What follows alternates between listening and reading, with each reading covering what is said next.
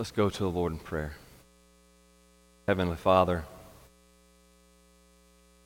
as we come now to this time, as we open up your holy, inspired, and inerrant word, Lord, we pray that you would write its eternal truth on all our hearts. Lord, unless you bless us, unless you open our eyes to see the truth of your word, Lord, we are blind to it. Open our hearts, open our eyes, open our minds to see the truth of your word today. Lord, let us see Jesus. Let us know Jesus more fully, more intimately today. This I pray in Christ's name. Amen. After seminary, finishing up there, we did not know where we were going, but a little church in Perryville, Arkansas called us up. Now, at that time, I knew nothing about Perryville, Arkansas. In fact, I had to go Google it because I did not know. I was from Arkansas, born and raised, but I had no idea where Perryville, Arkansas was. And so went to Google it, and so not knowing where Perryville was, obviously, we didn't know anybody from Perryville, Arkansas. And so when we got there, when God brought us there, we had to start building a new base of friends. We had to begin to build friendships there. And when I got there, someone told me, a few people told me actually, hey, you need to get to know this preacher down the road, Gene Tanner, the pastor of Apollo Baptist Church. Apollo is even smaller than Perryville, but he was the pastor. He was about 5 miles down the road from us, and so they said, you need to get to know Brother Gene. Well, all right, I need to get to know Brother Gene. Well, the first time I met Gene was at a school event. It was actually a school award ceremony. I was there awarding a student there with a little scholarship that Perryville Second Baptist had awarded this girl, and so I was there giving this award, and someone, a church member of mine, introduced me to Gene. So that was the first time I met Gene Tanner. At that point in time, I knew Gene. I knew his face. I knew enough about him that I could go to the grocery store and see him. Hey, Gene, how you doing? I'm good. How are you, Richard? Great. Right? We were acquaintances. But really, that's as far as our friendship went. We were kind of both busy about our own things, doing our own things, and so we didn't really get to know each other right off the bat. Well, a couple of years later, a mutual friend of ours called me up one day, and he said, Richard, hey, why don't you, Gene, and I start getting together and just go through a book together? I like to read, so I was like, sure, hey, let's do that. And so the three of us began to meet on a weekly basis going through a book. I think it was one of MacArthur's books. And we began to go through this book together. Well, as we began to meet on a weekly basis, and then we began to really know each other. We began to build a friendship. And then after that, once that friendship began to bud, then Gene and I began to work together in our local Baptist association. And then we started going to conferences together, and we became really good friends. And so as I began to know Gene, know more about Gene, our friendship grew from not knowing Gene to having him as an acquaintance, becoming a brother in Christ, a dear friend. And he is still a dear friend today. You know, that's the way it typically works, isn't it? As we get to know someone, as we get to know them personally, get to know more about them, who they are, who their family is, what they like, what they dislike, as we begin to know a person, the deeper our love for that person grows. You know, it's the same way with Jesus. It's the same way with Jesus. There are many people in the world who do not know Jesus. They know nothing about Jesus. He's not even an acquaintance. Then there's those who know a little bit about him, and they kind of like Jesus because, hey, he had some good things to say. Then there's those who know Jesus. those who have entered into a relationship with Jesus. Even we Christians, we know Jesus. We know some things about Jesus. But you know, in this life, as we grow to know more about Jesus, our love for Jesus grows deeper and deeper and deeper. I don't care how old you are, how long you've been a Christian, how mature you are as a Christian, your love for Jesus will grow deeper and deeper the more you know and understand about Jesus. So this Easter season, as we enter into the Easter season, I want our love for Jesus to grow. I want us to fall deeper and deeper in love with Jesus Christ. And so today we're looking at John's Gospel, John chapter 18. And over the course of the next few weeks, we're going to look at John 18, 19, and 20. Today we're looking at 18, and we're looking at who is Jesus. Who is Jesus? And we're going to see some characteristics of Jesus, some attributes of Jesus that I hope will make our love for Him grow deeper and deeper. Jesus is the Christ, God's Son, who gave Himself as a substitute for His followers. That's our message in a sentence today. Jesus is the Christ, God's Son, who gave Himself as a substitute for His followers. So I want us to look at three attributes of Jesus that I hope will make our love for Him grow even deeper. Now, the context of this is the day of crucifixion. As we get into chapter 18 of John's Gospel, this is the day of the crucifixion. This is early in the morning, and Jesus and His disciples, they're in the Garden of Gethsemane. They've been there praying, and we're going to come in on the story where Judas comes with the band of soldiers to arrest Jesus. And so we're just going to kind of work through this section by section as we see these three attributes of Jesus that will cause our love for Him to grow deeper. First of all, in verses 1 through 11, we see the first attribute of Jesus is this: Jesus is God's Son who has the power to protect His followers. Jesus is God's Son who has the power to protect His followers. Look with me there in chapter 18, verse 1. When Jesus had spoken these words, He went out with His disciples across the brook Kidron, where there was a garden, that is the Garden of Gethsemane, which He and His disciples entered. Now Judas, who betrayed Him, also knew the place, for Jesus often met there with His disciples. So this was a normal hangout spot for Jesus and His disciples to go pray and just study God's Word together. So Judas, having procured a band of soldiers. Now, a band of soldiers there, the Greek word there, the term that's used there, this was a cohort of soldiers. Now, a cohort was typically somewhere between 600 to 1,000 soldiers. 600 to 1,000 soldiers. Now, it's not necessary that there are 600 to 1,000 soldiers here. Most likely, they're fewer than that. Most likely, they didn't send 1,000 soldiers to come and capture Jesus. But this is a large number.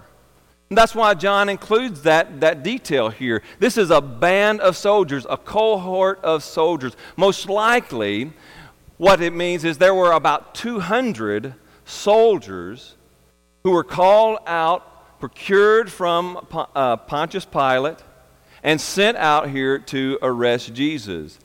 We know that it was enough soldiers that their captain, their commander, was sent out with them. So you can imagine 200 people coming out to arrest Jesus. This was a common practice for Romans, for the Roman government. They were often, they wanted to make sure that they they squashed any sign of rebellion. So when this man, whom the religious leaders were calling a rebel, who promised to raise up an insurrection, as they were telling Pontius Pilate, as this man was rising up, they sent out enough soldiers to conquer and squelch, to crush his rebellion. So imagine about 200 soldiers coming out with Judas to arrest Jesus. So here comes this band of soldiers, and some officers from the chief priests and the Pharisees went there with lanterns and torches and weapons. They come out to get Jesus and any of those who might resist with him. Then Jesus, knowing all that would happen to him, came forward. Notice that detail. Jesus, knowing all that would happen to him, knowing all that would take place in the next 24 hours, knowing he would go to Calvary's cross and be crucified, he stepped forward. He stepped forward. And he said to them, "Whom do you seek?"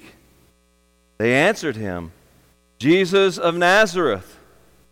Jesus said to them, "I am he." Judas, who betrayed him, was standing with them. When Jesus said to them, "I am he," they drew back and fell to the ground.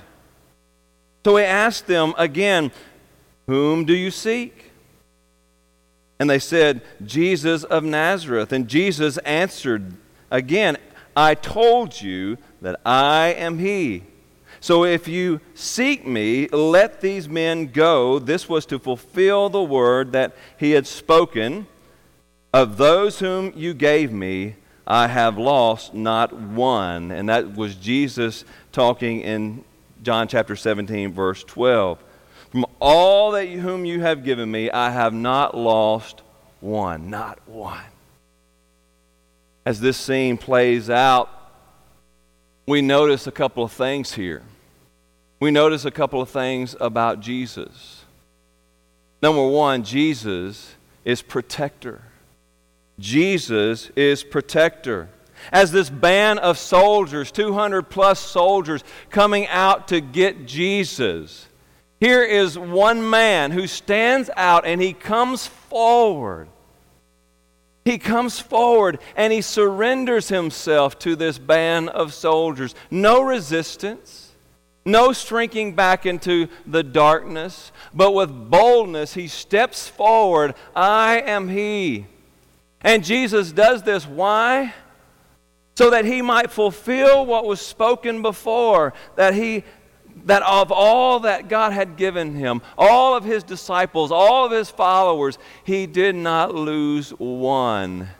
He did not call his disciples to come forward and fight for him, but he stood forward. "I am he, let them go." Jesus is protector. He protects those who follow him, those who are his own. But there's also something else we see here. Jesus has the authority to protect. He has the power to protect because Jesus is divine. Jesus is divine. Jesus is the very Son of God, God in human flesh. We see this work out in the text. Notice what he says here. "Whom do you seek?" And Jesus says, what? "I am. I am." You see, the English adds the he, because that's the smooth translation of this. But the word there, the term that Jesus uses in the Greek is eime, ego eimi. Ego eimi.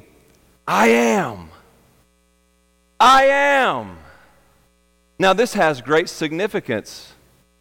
And that's why that all these people who are with Judas, they fall down on their faces when he pronounces, "I am." Because this is a term that's rich in meaning, especially for the Jews. This is the term that the Old Testament Greek text uses often in referring to God, especially in Isaiah. Even back there in Exodus, where Moses goes before God and he says, "Who can I say is sending me?" And God says, "Tell him, I am sent you." As Jesus stands there and they say, "Who do you seek?" Jesus of Nazareth, Jesus says, "I am." You see the great implication here.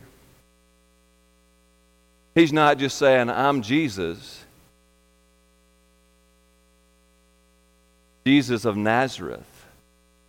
He says, "I am. I am God. I am God in human flesh. I am." This is a phrase often used by Jesus in the book of John. In John chapter 8, verses 58 through 59, that's the first place it appears. Jesus is sitting there. He's talking to an audience, and he says to them, "Before Abraham was, I am. Ego eimi, I am." And the Jews there, they understood the implication that Jesus was getting at, because then in the daylight they've started picking up stones to stone him to death, because in their eyes he was blaspheming, making himself equal with God. And they come saying, "We seek Jesus of Nazareth." Jesus answers, "I am." Jesus is protector because Jesus has the power to protect. He is divine. Jesus is the very Son of God, the second person of the Trinity, God in human flesh. You see, as an ordinary man, he could stand up against this mob and he may rush into the battle thinking he can do some good. But an ordinary man rushing into this mob has no power against the mob. An ordinary man would be put down quickly. But Jesus, God in human flesh, he has the power to protect. He has the power to stand up against all opposition. And I want you to know, dear friend, if you are a true follower of Jesus Christ, he will protect you. He will protect you. And the greatest thing he will protect you from is judgment. He will protect you from judgment, from God's judgment. As the text goes on there, verse 10, "Then Simon Peter, having a sword, drew it and struck the high priest's servant and cut off his right ear. And the servant's name was Malchus. So Jesus said to Peter, 'Put your sword away. Put your sword into its sheath. Shall I not drink the cup that the Father has given me?'" Notice that term. Shall I not drink the cup that the Father has given me? In this context, that cup represents the cup of God's wrath, the cup of God's judgment that God is storing up and saving for those who sin against God, who rebel against God. There's a cup being filled even today of God's wrath, ready to be poured out upon the nations for all of the world's disobedience against God. But those who follow Jesus, God put the wrath into a cup that he drank, that he absorbed upon himself. When he went to Calvary's cross, he drank the cup of God's judgment that was reserved for you, dear friend, if you trust in him. He drank the cup so that he might protect you from God's judgment. Oh, do you know Jesus today? Do you know him? Are you a follower of Jesus? then rest assured that you are safe, you are protected in the hand of Jesus. John 10, chapter 27 through 30 reads, "My sheep hear my voice, and I know them, and they follow me. I give them eternal life, and they will never perish, and no one will snatch them out of my hand. My Father who has given them to me is greater than all, and no one is able to snatch them out of the Father's hand. I and the Father are one." Jesus is the very Son of God who has the power to protect you, dear friend, if you will follow Him. Now, looking at verses 12 through 27, we see a second attribute of Jesus that will cause us to fall deeper in love with Him. Let me just read that text. "So the band of soldiers and their captain and the official officers of the Jews arrested Jesus and bound Him. First they led Him to Annas, for he was the father-in-law of Caiaphas, who was the high priest that year. It was Caiaphas who had advised the Jews that it would be expedient that one man should die for the people. Simon Peter, followed Jesus, and so did another disciple. Now that other disciple is most likely John. Since that disciple was known to the high priest, he entered with Jesus into the courtyard of the high priest, but Peter stood outside at the door. So the other disciple, who was known to the high priest, went out and spoke to the servant girl who kept watch at the door and brought Peter in. The servant girl at the door said to Peter, "You also are not one of this man's disciples, are you?" He said, "I am not." Now the servants of the officers had made a charcoal fire because it was cold, and they were standing and warming themselves, and Peter also was with them, standing and warming himself.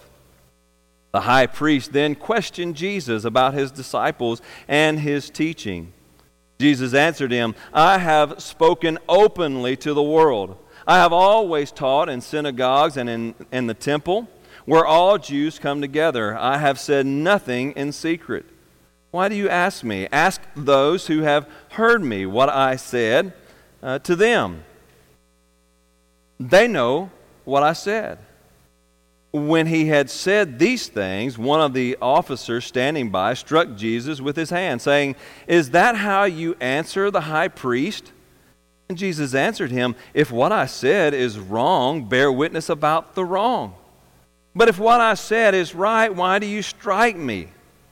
Annas then sent him bound to Caiaphas the high priest.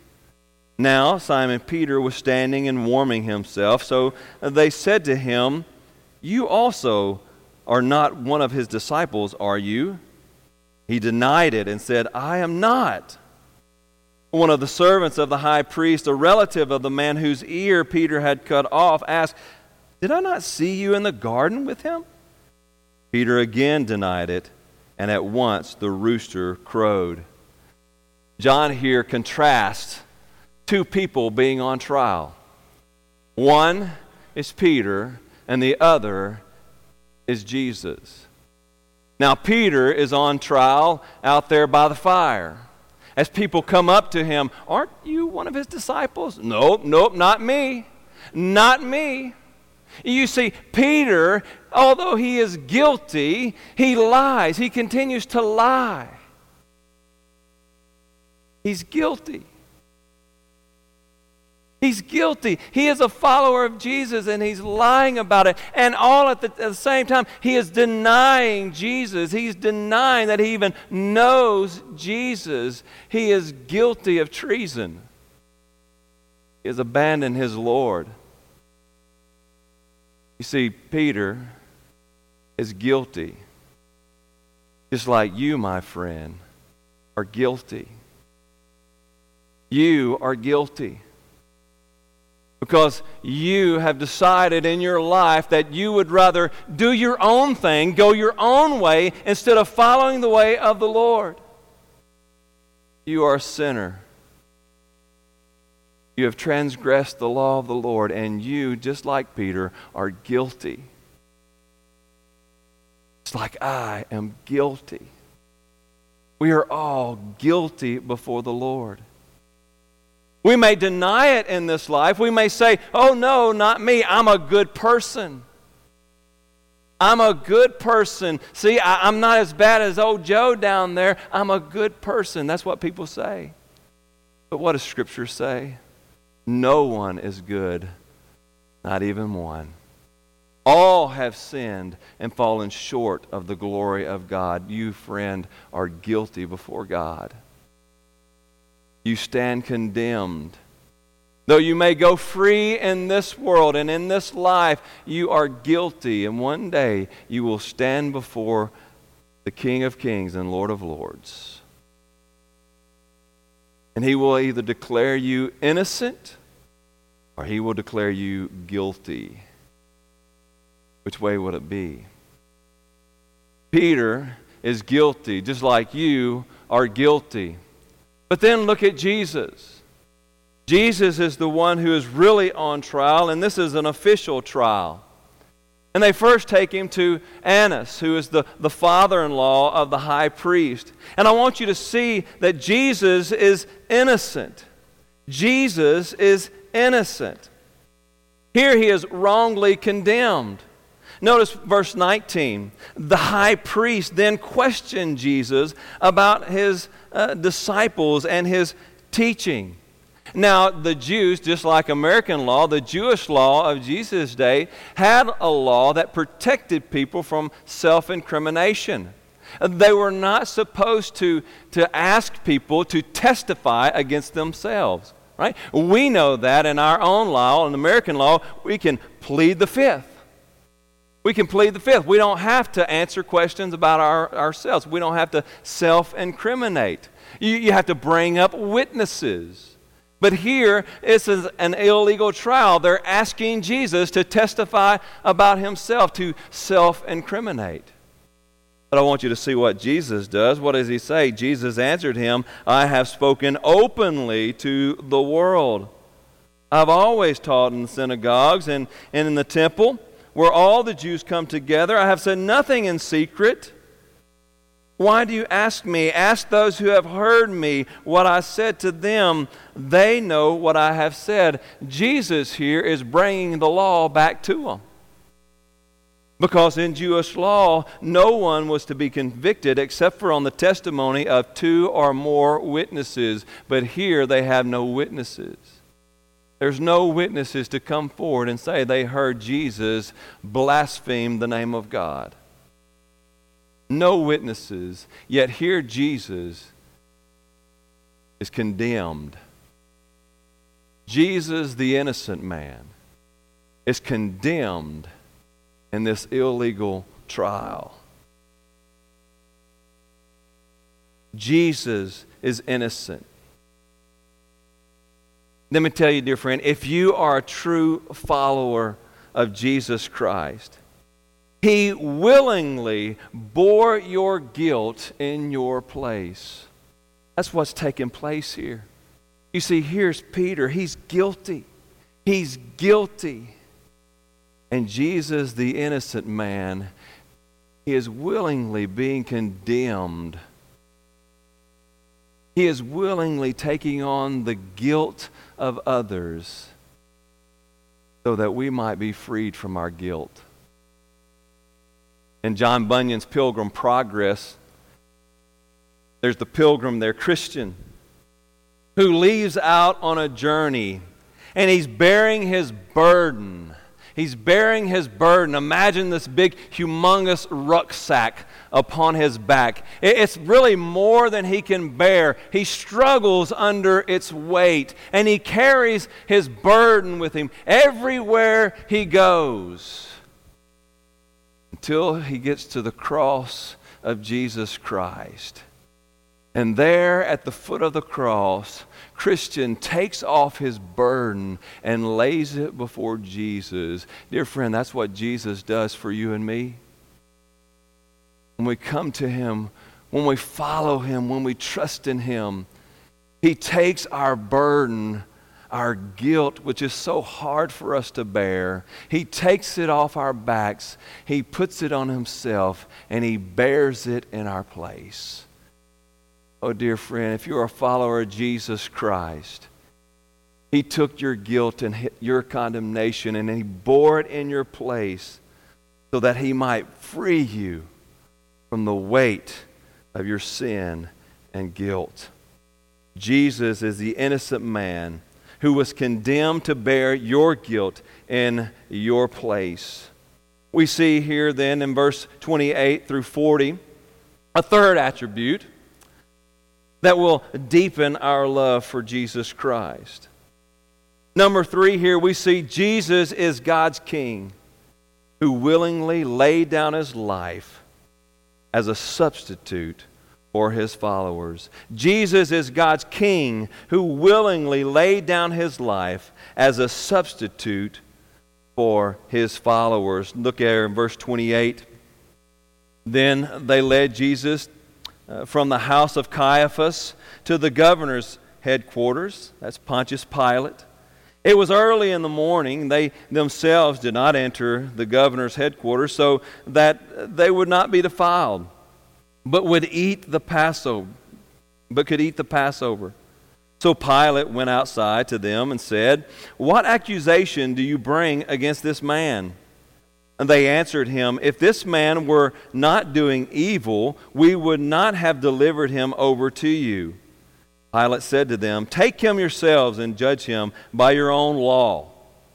The Jews said to him, "It is not lawful for us to put anyone to death." This was to fulfill the word that Jesus had spoken to show by what kind of death he was going to die. That is, the death of crucifixion. So Pilate entered his headquarters again and called Jesus and said to him, "Are you the king of the Jews?" And Jesus said, Do you say this of your own accord, or did others say it to you about me?" Pilate said to him, "Am I a Jew? Your own nation and the chief priest have delivered you over to me. What have you done?" And Jesus answered, My kingdom is not of this world. If my kingdom were of this world, my servants would have been fighting that I would not be delivered over to the Jews. But my kingdom is not from the world. Then Pilate said to him, "So you are a king?" Jesus answered, "You say that I am a king. For this purpose I was born, and for this purpose I have come into the world, to bear witness to the truth. Everyone who is of the truth listens to my voice." Pilate said to him, "What is truth?" After he had said this, he went back outside to the Jews and told them, "I find no guilt in him, but you have a custom that I should release one man for you at the Passover. So do you want me to release to you the King of the Jews?" They cried out again, "Not this man, but Barabbas." Now Barabbas was a robber or an insurrectionist. As we look at this next section of the text, we see here that Jesus, first of all, is God's King. Jesus is God's King. Jesus says, "My kingdom is not of this world." My kingdom is not of this world. He doesn't deny he's a king. He says, "I am a king." But my kingdom is not of this world. It's of another world. It's of another place. It is God's kingdom. And notice there, he says, if my kingdom were of this world, my servants would have fought for me so that I not be turned over to the Jews. You've heard that song. He could have called 10,000 angels to destroy the world and set him free. He could have called 10,000 angels, but he died for you and me. You know, Jesus is God's King. And at any moment, Jesus could have called down 10,000 angels to rush upon the earth, conquer the earth, kill everything in the world. But Jesus chose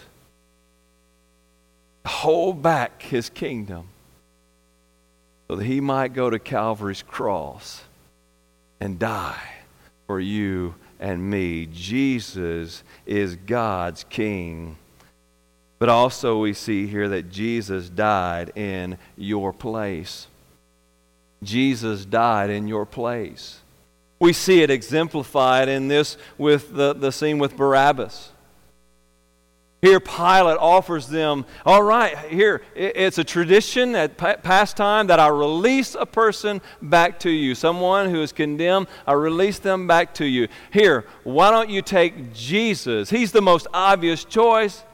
He's not violent. He is a peaceful man.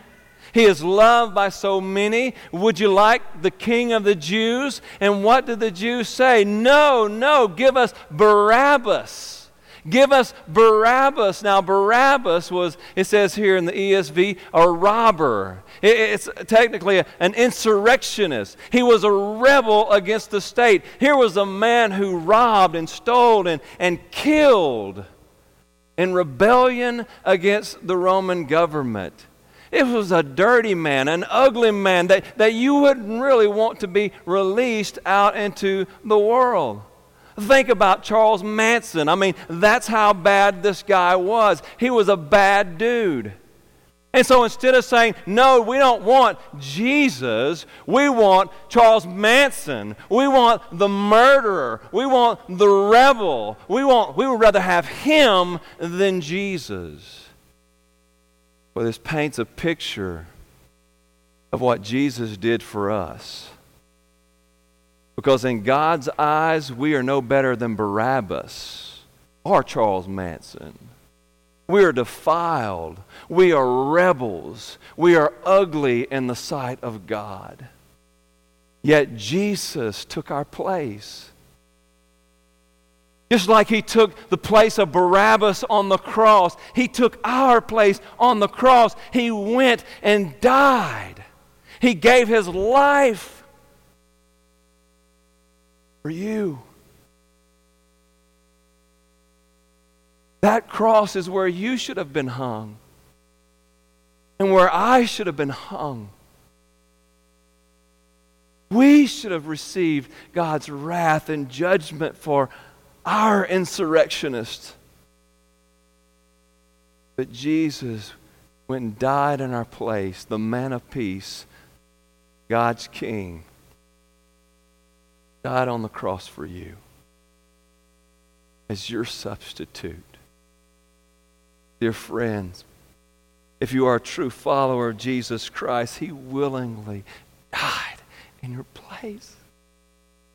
He loved you and gave himself up for you. Jesus is the Christ, God's Son, who gave himself as a substitute for you. You are a follower of him.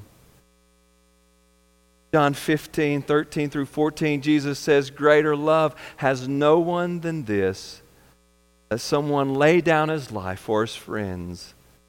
You, Jesus says, are my friend if you do what I command you, if you follow after me, if you trust in me.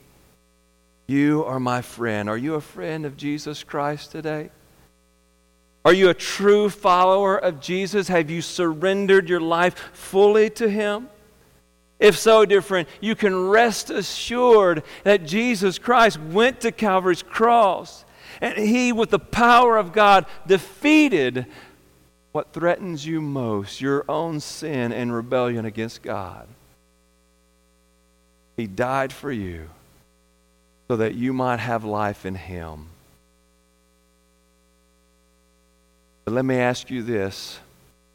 How many of your friends and neighbors and loved ones don't know Jesus? While you rest in assurance, how many do you know? Who do you know this Easter who needs to hear the good news of Jesus Christ from you? Love Jesus, praise Jesus for what he did, but see the importance of going and telling others who are on the path to judgment. Tell them about Jesus. Tell them about Jesus. Let them know the truth of the gospel, the peace that comes from knowing Christ alone. If you are not a follower of Jesus Christ, if you've never surrendered your life to Christ, you are still suffering under the weight of your guilt. You know the burden you are carrying. And you know that if today you died, you would stand before God. You might hope that there's enough good there to get you by. But dear friend, it's not. If you're bearing your own weight of sin and guilt, you will be condemned before God.